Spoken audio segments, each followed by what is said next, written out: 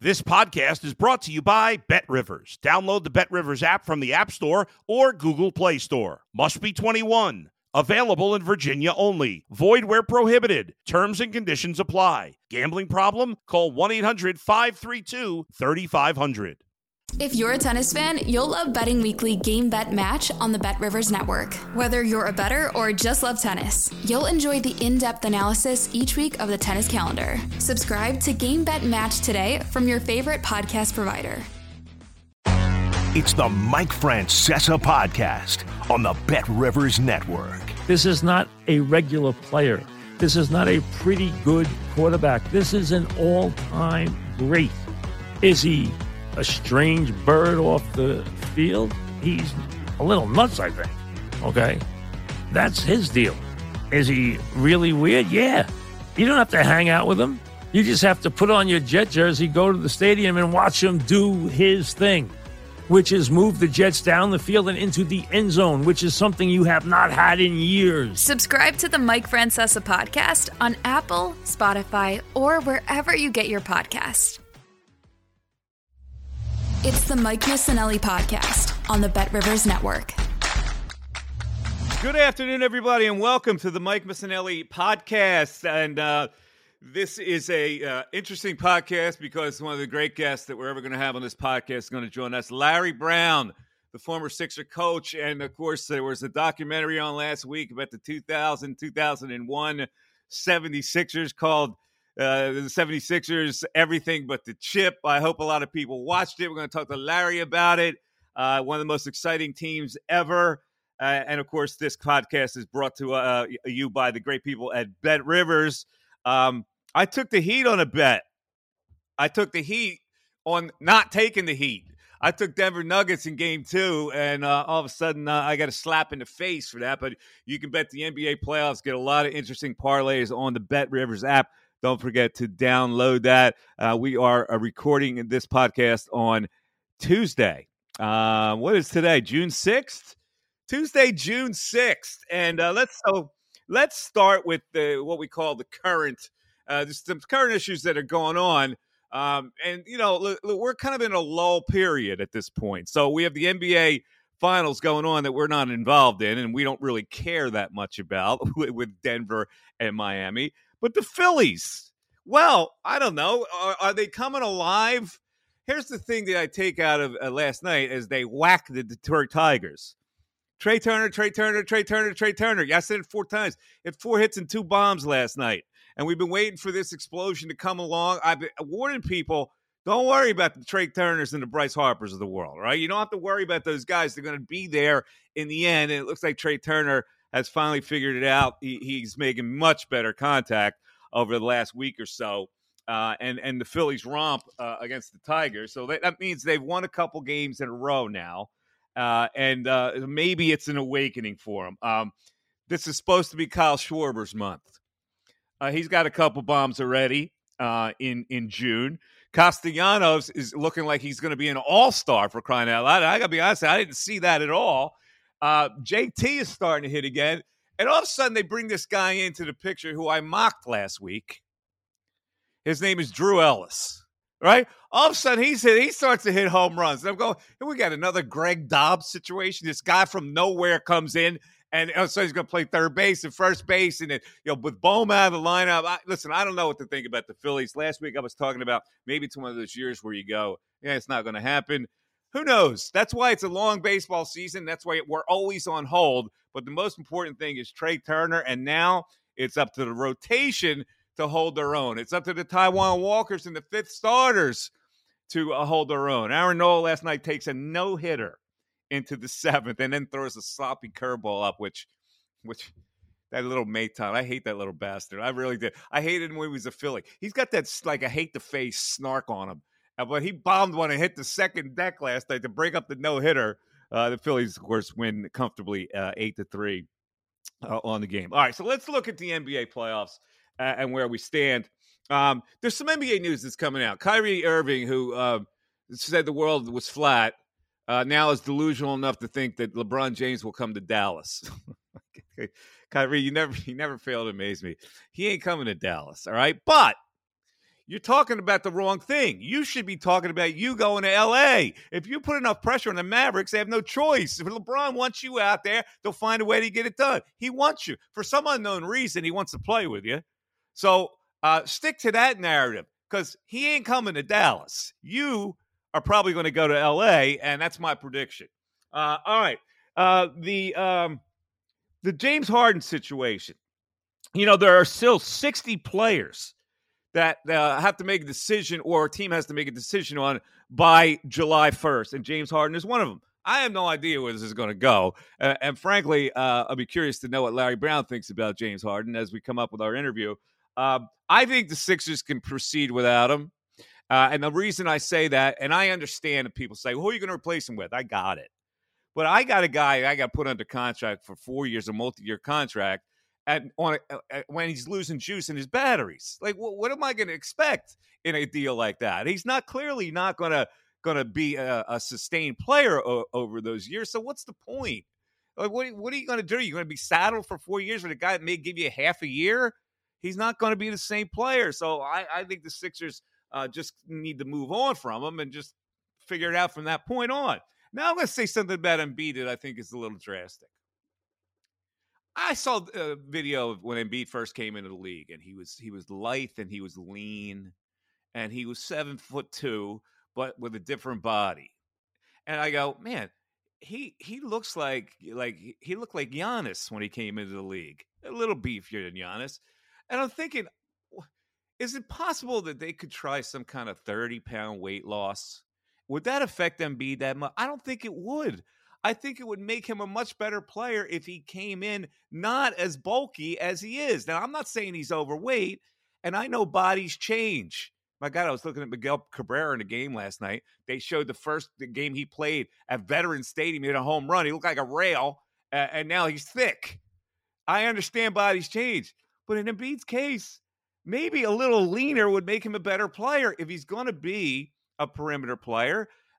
He could still have a post presence at that size, but just lighter. And maybe the weight load would be easier on his limbs. I don't know. Let me bring producer Darren in. Darren, is this an outlandish idea to think that 30 pounds lighter would be better for Embiid? No, it's not outlandish. You're not talking about a huge body transformation. 30 pounds on a guy his size is not – it's only going to help his knees and his back. Worry about that every time he falls on the ground. So, no, I don't think it's a huge transformation. All right, so that's the Embiid thing. Now, the other thing is, are there any players the Sixers could acquire? There's a lot of names out there that player options or team option. And the two names caught my eye that have player options. One is Dante DiVincenzo. I think he'd be a good addition to the Sixers, to be honest, as a versatile guard off the bench.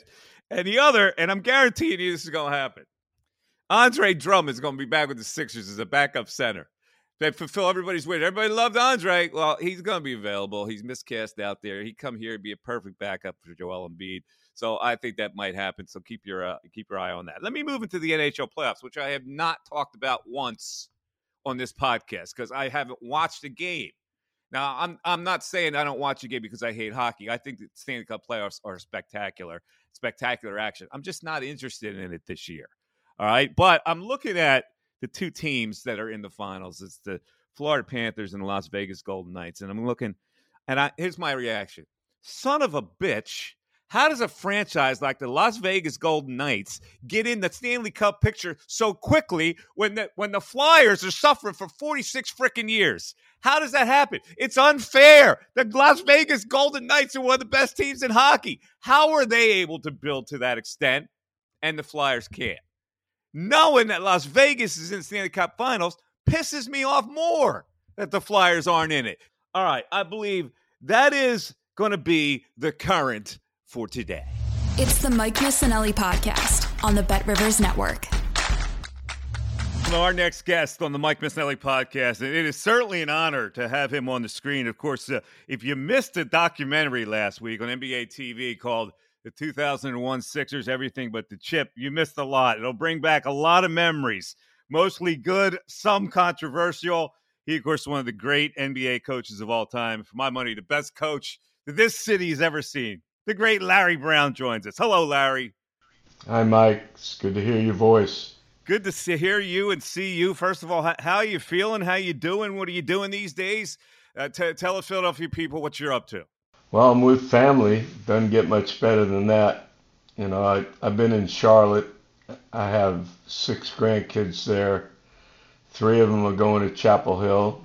Got some of my ex-players in town, so I get to watch their sons play, get to smell the gym, and I'm bored to death. Well, you love the smell of the gym, and I was curious to know, like leaving your last job where you were assistant at Penny, what was the reason for that? Had you just had enough? Had you just wanted to scale back? And do you miss being in the gym? I had some back issues, and it was hard, to do the things I wanted to do to, support Penny. And so I left after Thanksgiving, and trying to get healthy and trying to figure out what I'm going to do. I'm anxious to share what I was taught, and I want to help kids. I want to help coaches. So I'm going to figure something out, Mike. Well, listen, it's in your blood. So God bless you, and I hope you continue for the rest of eternity. So, did you watch the documentary? And if so, what were your impressions? No, I didn't watch it. A lot of the questions were real personal and emotional for me. And I trusted the people that were doing it. Otherwise, I wouldn't have done it. But I was a little nervous because I wanted to make sure. I always try to answer questions truthfully, and sometimes people get a little squirrely about what you say. But so many people have texted me and have gotten to watch it, and seemed very positive. So Yeah, I got to say, it brought back some tremendous memories. Of course, me being in the sports media business, there was never a more exciting and yet complicated and interesting time as to when you were the coach of the Philadelphia 76ers, and that was all brought out. So let's try to go back on it, because I'm just curious to know years later when you look at it. You come to Philadelphia, and there's this kid named Iverson. Now, he had won Rookie of the Year. They didn't win many games. They lost 60 games, I believe, that rookie year. And you come in, and I'm assuming that this guy was a different type of player than you had ever encountered in your long and illustrious coaching career. Did you feel that right away? Oh, yeah. The second he got out of a limo with David Falk when we met face to face, I knew I was dealing with somebody that I had never encountered before. And that's a good thing. I think challenges when you coach makes you better. But I didn't realize the extent of the character I was dealing with till I went to a summer league game at Temple. Sonny Hill had an all-star game. I think it was our rookie camp against, a lot of local guys. The place was packed. The game had already started, and then all of a sudden Allen walked in to play.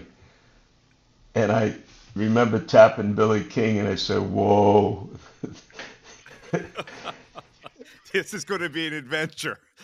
Okay, so here's the thing. I look at the NBA now, and players just hold sway over everybody. But back then, it was still kind of new, and a coach like you still coached the way you wanted. You needed to coach your way. You needed to have your players play the right way and do the dutiful things that made them a teammate. And so right away, you saw this guy wasn't going to buy into that. So what was going to be your approach here?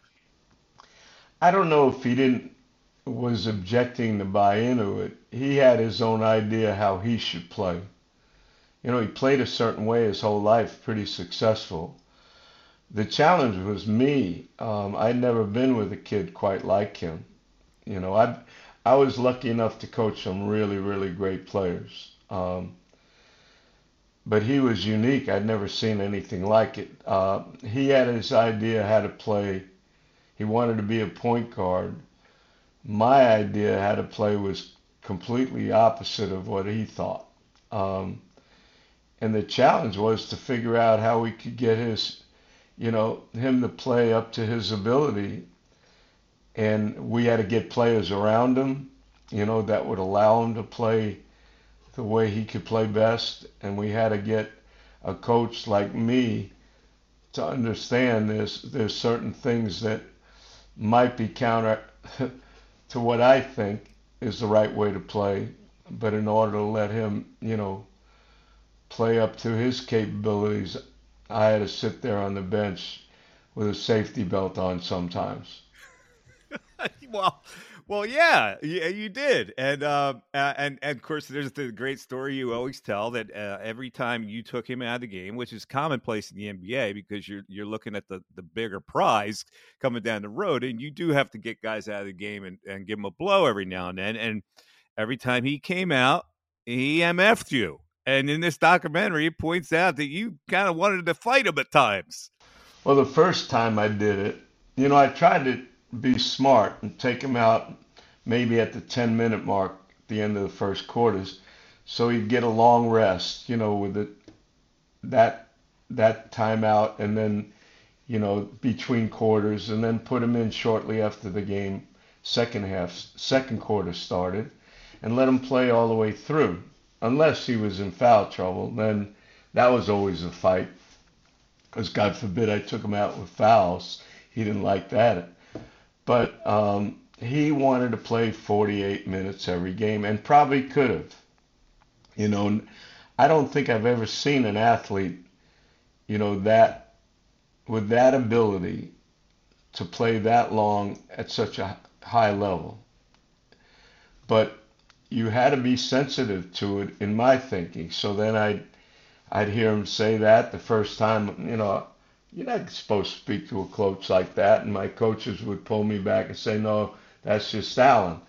Then I'd take him out just before the end of the third quarter, give him a long rest between, the quarter, and put him back in and let him finish the game. And lo and behold, he did it to me again. And then after a while, that's just Allen. But there was a couple of things, he wanted the ball. And he thought if he had the ball, he could beat anybody, which is true.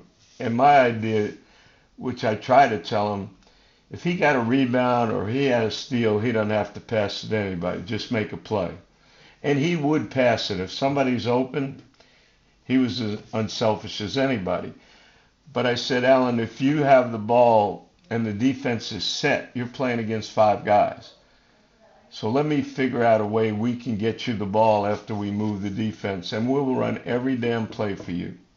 You don't have to worry about it. And after a while, I think he trusted us. And he got people around him like Eric Snow and George Lynch and Aaron McKee and Larry Hughes at a time, Tyrone Hill, Mutombo, Theo. They all valued Allen. They respected what he could do. Unfortunately, a lot of people thought we always had to bring in another scorer. We had Tim Thomas, who was a terrific player. Then we had Matt Harpring, and we had Tony Kukoc. Then we had Keith Van Horn. Everybody kept saying, oh, you need another scorer. And as good as those guys were, it was hard for them to play with Allen, because they had great ability in their own mind. The other guys, like Eric and Aaron, Theo, all of them, they might have complained a little bit, but deep down they knew the best way for us to win was to let Allen be Allen. Yeah, and you found the perfect blend by the time 2000. But to get there, there was a rocky road, because when you bring up a guy coming off the court and cursing you out, and how you had to get used to that, it was hard for you to get used to that. You had your ideas of what a coach represented to a team, and he challenged it constantly, and he challenged it with the practice and showing up late and calling in sick or a shoot around or whatever it was. That really is something you never got used to. Am I correct? No, I never got used to it, but You had a team to try to go out on the court every day and compete at the highest level. And fortunately, I had people around him that accepted that. They might not have liked it, but they accepted it and understood the frustration I had, but they helped Alan be Alan. And it took time. I don't know exactly when, Mike, but I had so many meetings with him. I could say anything to Allen Iverson privately. I could be as honest and direct with him, and he could be honest and direct with me when we were face to face. And it was great. It was really it made me feel good that I could hear what he felt. And I thought he could hear what I was thinking. And maybe we could come to some agreement. But if it was in front of his team or anybody else, he was really, really sensitive about that. He had so much pride in it was difficult for him to hear anything that he would kind of think might be negative. And coaching is not about being negative. It's about trying to make you better. It's about trying to point out the things that you do well and the things that you do better. And the frustration that I really had was I tried to get him to understand if he would just come to practice, if he would just take care of himself the way he needed to, he might have been the greatest player ever. Yeah, I think your frustration was I think you felt frustrated that he wouldn't allow you to coach him to be the best player he could be, because you got in coaching to make a difference and make people better. And it almost like he resisted, or he looked at you trying to make him better as a negative instead of a positive early on. Early on, but I remember, he won 4 scoring titles, I think, with us. So we might have got across to him a little. but early on was a challenge. And finding the right people around him was a challenge. And me growing up, me learning that, hey, I have to change. I have to be aware that this kid is different. And I don't think he means anything bad when he gets mad or angry at me. I know that deep down he cared about me. So that made me be able to go home at night and feel better. But I had a meeting with him one day, and I said, Alan, if a coach can coach the best player, not hard, but tell him what's right and wrong, and not be afraid to point out things he needs to do better, and certainly things he's doing well, if I can be hard on him, then it's easy for me to coach everybody else. That's never going to be an issue. And I think in time we got better and better at it. Could I have done a better job with him? I'm sure I could have. But I wouldn't, I guess, change anything, to be honest with you, Mike. He's the most unique person I've ever coached, and I mean that in a good way. He's one of the greatest teammates ever, because if you ask any of his players, they all loved him, and they all knew every night he's going to go out and do his very best. And that's rare. And the other thing, I would sit there, and he would do something in a game, and I'd turn around and look at my assistants and say, we didn't just see that shit. I mean, can you believe what that guy just did? I mean, it was unbelievable. And as time's gone on, I've become a better coach. I've learned to deal with people better, and I cherish the time I spent with him. And it's amazing. He's living in Ballantyne, which is right outside of Charlotte. So I think God's trying to push us together even more. It's an amazing story. It really is. We're talking to the great Larry Brown. So, Larry, let's go back, because the 99-2000 season ends with you had enough. And you wanted no more of Allen Iverson, and you wanted to trade him. And the only thing that stopped it was Matt Geiger's trade kicker, if I recall, and the whole thing. But you describe to me what your feelings were at that point. You thought trading him would make this team a better team somehow, right? Mike, I'm not completely sure of that because I could probably you could probably talk to me any day during the 5 years I coached Allen and say I might want to have traded him. Well, this thing was all work. The documentary says this was all worked out. The Detroit Pistons were having problems with players, and he was gone. And the only thing that prevented it was that Geiger wouldn't waive his trade kicker, where he would have lost $1 million. I'm sorry about that because I heard a lot of different stories about what really happened and what kept us from trading Allen. And other people are probably right. I'm probably wrong, but I don't remember it as clearly as that. All I remember is, Allen had a press conference, and I met him before a press conference, and all he wanted to talk to me about was, you can't trade me, coach. You got to give me your word you're not going to trade me. And I remember he was supposed to show up and meet me at 3 o'clock. He missed the exit meeting where he meets with the press.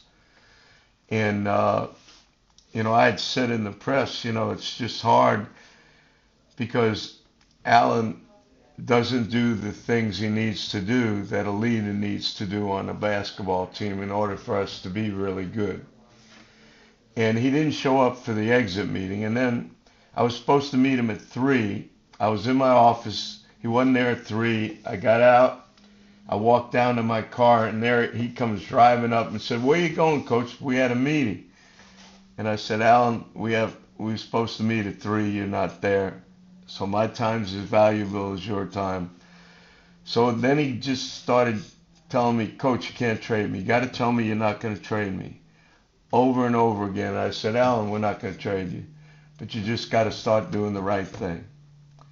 And then there was like a 3-hour difference between him meeting the press again and my conversation with him. And that's when I thought when that famous crazy practice, you're talking about practice, not a game, but practice, when he said 26 times. That's where I'm confused. Yeah. Well, in any event, the trade doesn't happen. But that year, you also kind of reshaped the team because you made the trade. You traded Larry Hughes. You got Kukoc back in the deal. And I know that was hard for you because you were a big Larry Hughes guy, and it just didn't seem to work out with Allen. Wait, Mike, that's not true. Larry Hughes, people wanted him out of there. Okay. And we didn't want to lose him. He had a hell of a rookie year. And, Allen missed like 10 games one time, and we played Eric, Aaron, and Larry Hughes, and was 7-3 or 8-2. And they were a perfect pair. The biggest thing, Larry came to me and said, "Coach, I want to start." And I said, "It doesn't matter who starts. Allen's going to start. And, we're going to start Eric, but you're going to have a big part because Aaron McKee can play more than one position, and so can you." But his people thought for his career it'd be better for him to leave. And then, getting Kukoc, it's a no-brainer. That guy is great. But one of the most amazing things ever happened to me in coaching, early on when we had Tony, we're playing a game, and about 4 times in a row, Allen goes down on the break and, tries to score or make a play. And we call a timeout, and Kukoc comes running to the bench. Coach, I open all 4 times. This guy never throw me the ball. They call me the waiter because I serve everybody. All he has to do is throw me the ball. And I said, "Tony, here's the deal.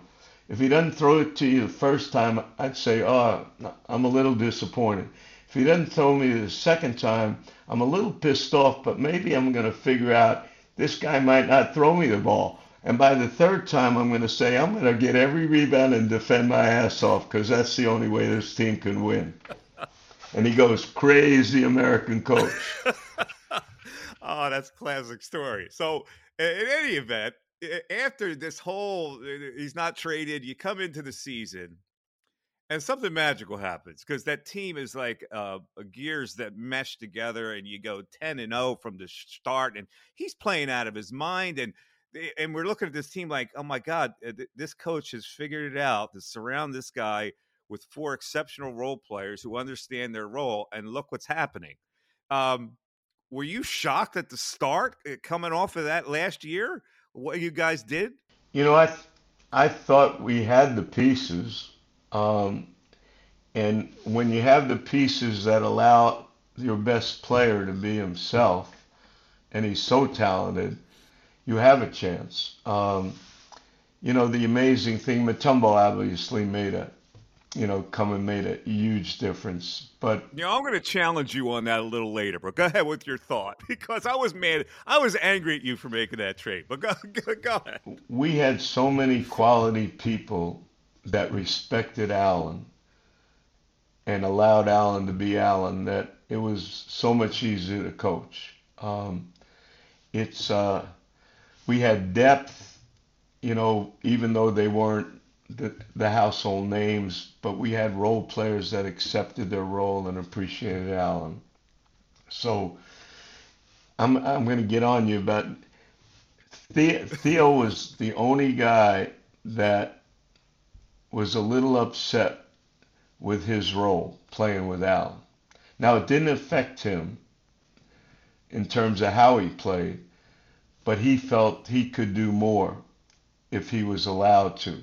And it also, Mike, he had a bad knee, and that was the key to the trade.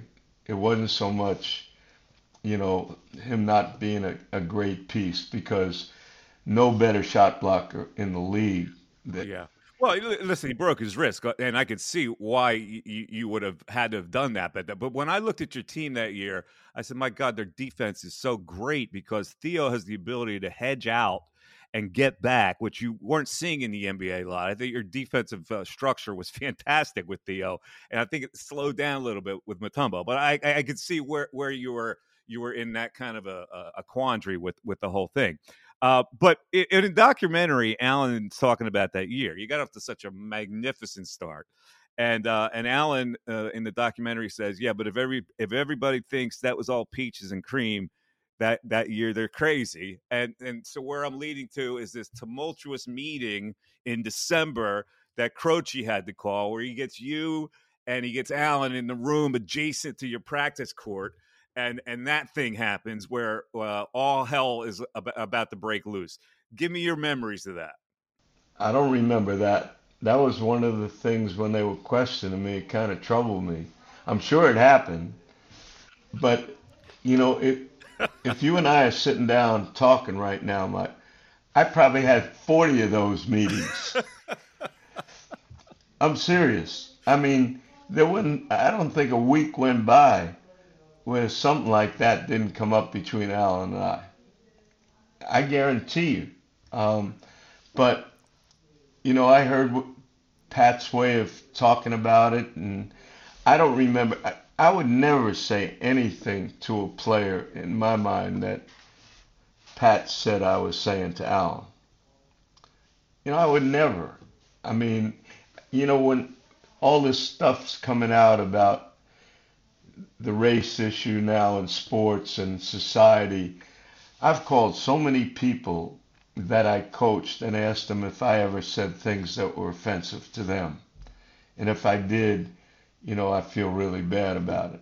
But well, listen, you're a coach, and the way Pat talks about it, and even Billy in the documentary, is that when you tried to discipline Allen, it took him back to places where the ugly parts in his life where people tried to discipline him like that, and namely when he spent that year in prison. And that's what Pat described that he tried to explain to you, that's what took him back into a bad place, and that you kind of had to adapt to that and learn from that. Shame on me, Mike, if I'd not been sensitive to Allen and what he went through in his life.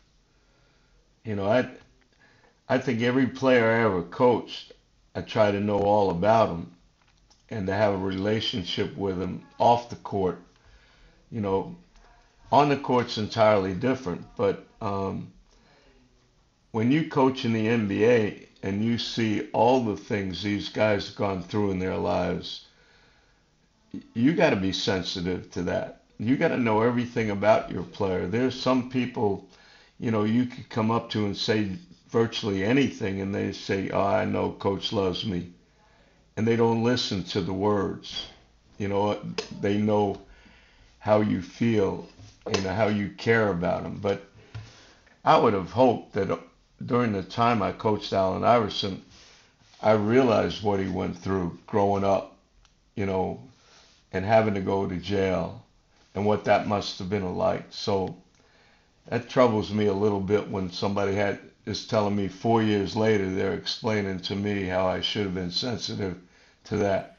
Larry, let's just walk through the playoffs in that magical year, because it was just you beat the Pacers, who had eliminated the Sixers in 2 consecutive years, but you were ready for them this time. It was a great opening round. And then you extend yourself with Toronto with the Vince Carter shot that does not go in, and then the Milwaukee series, which was also tough. By the time you got to the Lakers, you were a pretty beat up team, which was a shame. And you had to somehow piece that together for that Lakers series. When you look back at it, what are your thoughts about the condition your team was in? Oh, we were playing with mirrors. Jermaine Jones was starting. Raja Bell came from the developmental league. We got him late. He even got 17, I think, in a game against Milwaukee. Geiger wouldn't play. He played game 1. Shaq had to come out and guard him and gave us a chance to win. I remember, you'll get a kick out of this. After game 1, Geiger told me, I might not be able to play, Coach. My knees bother me. So I got our video people to play a clip of Kirk Gibson hitting a home run and limping around home plate and barely able to walk. And then I had Isaiah getting knocked out and a bad ankle, bleeding, and him playing.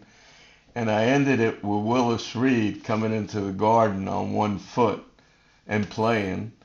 And, after the thing, we're walking out, and Geiger says, "Man, that was a motivational genius, Coach. I can't believe somebody would, have the smarts to do that."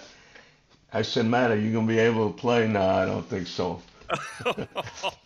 I remember that, and I remember the fans being crazy that he wasn't playing that game because he needed them. Then that had to piss you off. Well, it hurt because the only way you could play the Lakers if you had 18 fouls in the middle. And they were letting Shaq kill Mutombo. Every time he crossed the lane, he'd knock him with an elbow. But, I thought if we had Geiger who could bring Shaq out, then you have Dikembe, and then if you need it, you have Todd McCullough. But not having that and playing young Todd McCullough major minutes wasn't fair on that stage. Then we don't have George Lynch, who you needed a bunch of guys to be able to guard Kobe.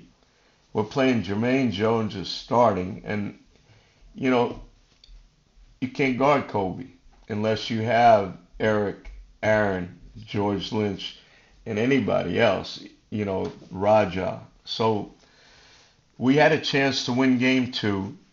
We missed a bunch of free throws, but they were simply better. They were great. Yeah, they were. I was out in L.A. for both of those games. In the documentary, Billy talks about a guy who threatened not to come to the game, that he was unhappy with his role. Do you remember that? Who was that? Was that Tyrone Hill that was upset? Was there somebody upset on your team who said, "I might not even show up the next game"? I don't know, but it wouldn't be surprised me if it was Tyrone. Tyrone was a different bird. He was always upset, but it never affected the way he played. I mean, he knew his role, might have bothered him, but he never, ever didn't accept the challenge. I love him to death, but he's almost like Stinky. If you give him vanilla ice cream and that's all you have, he'd always want chocolate. But at the end of the day, he was happy he had ice cream. So Well, But I don't know. You know what? That's why I didn't want to watch yeah. this documentary, because I look at it from my point, and I love that team. I can't go anywhere where people don't tell me their favorite team they ever watched play was the Sixers during that year. It's amazing. I can't go anywhere. People look at me in the airport. They don't know who the hell I am, but except they say, you coached Allen. Um, and when you talk about being a coach and having teams play up to their potential every night, you got to look at that team. That's probably going to be in the dictionary. Well, you're absolutely right about that. I mean, it was, I've covered sports a long time, and that team sticks out more than anybody. So, when you win game one, what was going through your head? I mean, that was an amazing game. He went off in that game. There's, of course, that corner shot that he makes, the overtime win. Um, at that point, did you think you can pull that off? Oh, it's like the Miami series against Denver. When you beat Indiana, and then you beat Toronto, and then you beat Milwaukee, you don't go into a series thinking, well, why can't we win the next series? We've already shown that we're a pretty damn good team. We're resilient. We can win a game seven. We can play at the highest level when the games mean the most. So you always have that in your back of your mind. Realistically, we were a limited team without George and without Geiger. We needed every piece to beat maybe. And Eric Snow was on one leg at the time. Yeah, and we needed everybody to play maybe against the best team that played in the league in a long, long time. So, that was really a challenge. But when we won game one, and then we're playing in game two, and I'm saying, we're going to win this game. The only thing on my mind is let's get through this game, and we're going to change this whole series. Yeah, and you were so close, right in it to the end. Larry, let's just quickly. I want your opinion of what the NBA is now, because there's a lot of people that don't like the kick out 3 game, because that's what it is now. As an old school coach, what do you think of the NBA right now, and the way it's played? Well, I don't like it. There's too many young players playing, and they're not ready. It's an equal opportunity league. Anybody can jack up a 3. I'm not opposed to shooting 3s. If I'm coaching Reggie Miller, every time he's open, I'm telling him to shoot a 3. But I'm old school. I think you win with defense, unselfish play, and competitiveness. I see guys in the series picking, an opponent up. I see guys driving down the lane and nobody knocking them down. I see in my mind, if Allen played today, he'd score 50 without a problem, and he'd like me a hell of a lot more. I admire the athleticism. I admire the ability of these guys, but if you think about it, when Draymond Green said, Klay Thompson, Seth Curry, and I are the 3 best players to ever play in the NBA. And I'm saying to myself, Magic, Worthy, Kareem. And I'm not counting the other guys they had on that team. Larry Bird, Parrish, and McHale, and you can put in Dennis Johnson and Bill Walton, any other. You talk about, Wilt and, Casey Jones, Sam Jones, Bob Cousy, Bill Russell. I don't know. You can go on and on and on. When you talk about 3 great players, every team had 3 great players. Every team had a shot blocker. Every team had a power forward that could protect the rim. At one time, Jimmy Butler was the tallest player on the court for Miami. And then when Jokic, who is phenomenal, goes out of the game, Gordon is their center. Now think about that. How are they going to guard Shaq? And then they'll say, well, how is Shaq going to guard them? Shaq will have them all out of the game in 5 minutes in foul trouble. And I remember, David Robinson, Patrick Ewing, Shaq. I mean, you can go on and on. Every team had an unbelievable shot blocker and protector and low post scorer and a power forward that could do the same. And quality other people that were older. So I'm kind of for old school. I don't mind, I grew up in the ABA. We had a 30-second clock and still averaged 125 points a game because the game was open. And that's how I learned to coach. But I value defense, unselfish play, and toughness more than anything, and guys accepting their role. Larry, quickly on the Sixers. Let's talk about the big man, Joel Embiid. MVP last year, but a lot of people thought he came up small. When you look at his game, should he be more Shaq or should he be how they play him? I'm not at practice, Mike. I value Doc. I think he's a really good coach. Again, I have an idea how big should play. Everybody talks about analytics. I did analytics when I was 14 years old. Good shot, bad shot, get to the free throw line as much as you can, out rebound your opponent, don't turn the ball over, and value getting stops. And, to me, analytics are like a drunk uses a lamppost for support and not illumination. And to me, these guys that do analytics, they do it based on the things that they value. Everybody says you got to take the corner three because it's the highest percentage shot. But they don't tell you who's shooting it, when it's coming up, and what happens if they miss. So that's my understanding. But I look at Joel. Who the hell can stop him on the block? And if he's out shooting a three, who's on the board?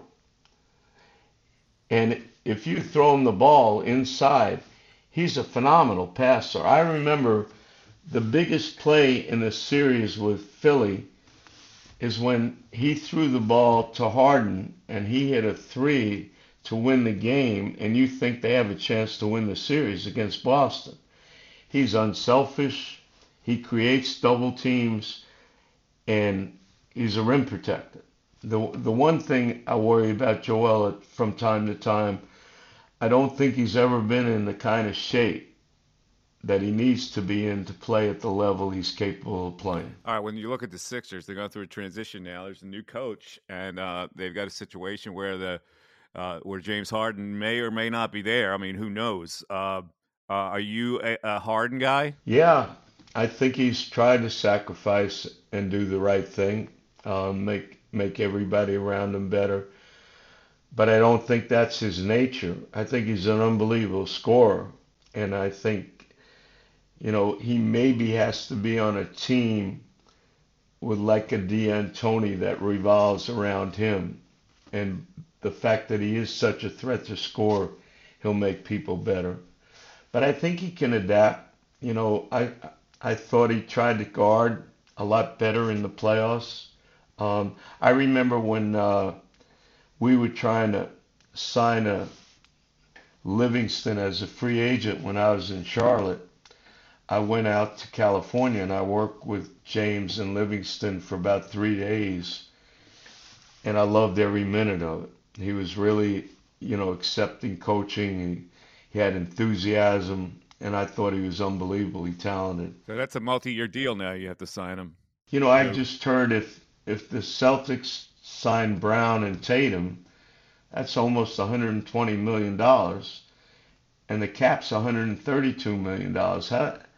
How's that happening? I don't understand. I remember when I got, if I'm talking too much, shut me off. I remember when I got the Philly job, Mr. Snyder, who is the greatest owner of all time, said, Larry, I'll do anything I can to get any player you need, but we can't go over the cap.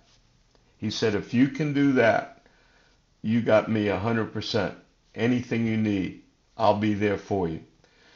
So I remember one time Billy and I went up to the Comcast building and we were going to try to sign Matt Geiger and Theo.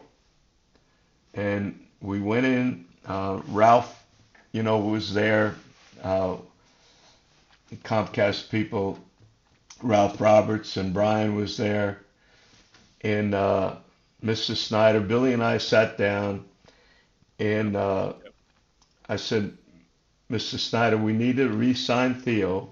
He said, what's it going to take? And Billy said, I think it's going to be like a 6-year deal, like $50 million. And then we said we also got to sign Matt Geiger as a, free agent. He said, what's it going to cost? And Billy said, I think $48 million. He said, well, we go over the cap by doing it. And we looked at each other and said, no way. We'll figure it out. We'll stay under the cap. And Ralph Roberts said, I trust Larry. And Mr. Snyder said, well, go ahead and do it. And we went down on the elevator. And I said to Billy, Billy, can you just figure this out? We just asked those people to spend $100 million and trust us. Can you believe that? He said, no, this is ridiculous. 3 days later, in the Philadelphia Inquirer, they tried to buy NBC for like $54 billion. So it was a drop in the bucket, basically. Last question for you. This is absolute last. I know you're a big proponent of Jay Wright. I know you love him. I know you think he's a fantastic coach. And there's always this question in Philly. Well, why wouldn't Jay be a good NBA coach? Why wouldn't he take a shot? In your conversations with him, have you ever suggested to him that he could take that next step? And would he be willing to do it in your mind? Yeah, we've talked about it. 2 years I wasn't coaching. I lived it, right by Villanova. And I was probably at more practices at Villanova than Jay was because he had to go recruit once in a while. And he saved my life letting me sit there and watch. And he's a better human being than he is a coach. And he might be the best coaching basketball today. I know he'll never take another college job because he'd never be disloyal in his mind to Villanova. He's coached with USA Basketball, so he has a relationship with NBA players and he knows, I think, how to deal with NBA players because they are different than college. You can say almost anything to a college kid because of the relationship you're allowed to establish with him, and he knows he loves you. Because I've seen Jay say stuff to kids that my hair stood up. And then 2 seconds later, they're kissing on the lips because that's how much love and respect he had for him. So I've talked to him a lot about it. I just think right now he's really happy with being around his family. Because people don't know, you're not a basketball coach in college 6 months out of the year. It's 12 months. It's recruiting. It's doing speaking engagements. It's managing a staff. It's so many other things other than just getting on the court and X's and O's.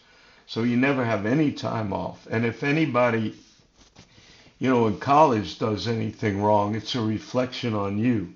So you got to be really, really sensitive about the kids you bring in and be there for them. But I think after a while, he's enjoying TV. He's enjoying being with his family.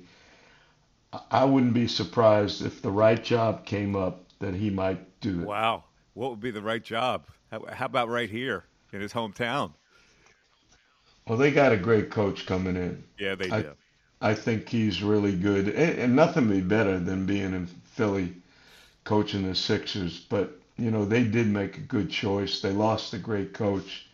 I just want Jay to be happy, but I also want him to be around kids and making our game better because he is special. Larry, this has been a pleasure. I can't tell you, and I can't thank you enough for coming on. We really appreciate it. I miss you, and continued good health down there. Stay healthy, and stay in the game. Okay. Yeah, well, you've always been wonderful to me, Mike. I can't thank you enough. If I screwed up on some of these questions, not really recalling, having total recall, I apologize. But No, you're fantastic, and I got to say that one of the highlights of my career, and I think I've brought this up to you before. I covered college basketball for a lot of years for the Philly Inquirer, and I covered your game against Oklahoma in '88 at the Kemper Arena. And I thought it was one of the most masterful jobs I'd ever seen, and it's one of the game stories that I have framed that I wrote about that game. So that was just an unbelievable moment. well, thanks so much, Mike. Look forward to seeing you. Take care. Bye now. It's the Mike Missanelli Podcast on the Bet Rivers Network. All right, thanks so much to Larry Brown for joining the show today. I tell you, I love talking to Larry Brown. I had a good relationship with him, but I would go like at him when in the heyday when I was of my Sports Talk Radio days. And I remember one time I was on him for something, and they're playing the Utah Jazz. And I said my whole show was about how they're not beating the Jazz tonight. And there was a dynamic in it. They weren't playing well. The Jazz were going to exploit something. I forget what it was, but I said I'm taking the Utah Jazz tonight.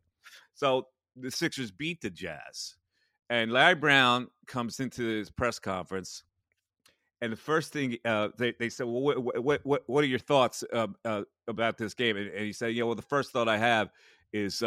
That Mike Missanelli picked the Utah Jazz tonight, and I just wanted to throw that in his face. It's the first thing he said on the press conference. I'm watching the press conference. I go, "Oh my God, look at that! He must be a hardcore listener of the show." But anyway, he's great. I love talking to him. I love talking to him about basketball. I've been a fan of his coaching acumen, and there was never anything more dynamic and interesting than when he was coaching Allen Iverson in the history of this town and me covering sports. It was fabulous. It went from the Lindros controversy to Allen Iverson, then to McNabb. Those were golden years for Sports Talk Radio. Yeah, those are the years that you and I were working together all the time. And tell people all the time, you can't. That was the golden era of wild things in sports. It was a golden era. We went from Lindros to AI to McNabb. Anyway, the podcast, let's thank the people, Bet Rivers, who bring us this podcast every week. Don't forget to download that Bet Rivers app. Make your bets very easy. Anybody take Victor Hovland for the Memorial Tournament this weekend? If you did, you're a better man than me because I didn't take him. Also, you can get in touch with me, Mike at MikeMiss.com. That's from my website, MikeMiss.com. Check out my website, MikeMiss.com. I file a video blog every week, every Friday, a fresh new video blog. All you have to do is subscribe to it, and it'll come to you. And, of course, that's all you have to do with this podcast. Subscribe to it. It'll come to your inbox every week, and it takes the heavy lifting right out of it. Okay. Mike Miss 25 is how you get me on Twitter. And don't forget, if you're down in the Cape May Courthouse area, stop by Natali Vineyards. I'm proud to be part owner, and we're producing some really good wines down there. And also, I'm looking at my lawn right now. My lawn looks really good, Darren. And you know why? Because of my great friends at Natural Lawn. That's right. Natural Lawn uses natural materials. They don't use chemicals. So your dog can go out there and lick the paw. Nothing's going to happen. The wife can walk out with the garden. There's not any fungus on her shoes. Natural materials to help your lawn grow. And my lawn's fantastic. I got great curb appeal on my lawn. So thanks to the people for Natural Lawn. And I guess that's about it. Everybody have a great rest of the day. We'll be back at you with another podcast on Thursday. Thanks again to Larry Brown. We hope you all enjoyed it. Have a good day, everybody. See ya. It's the Mike Missanelli Podcast on the Bet Rivers Network.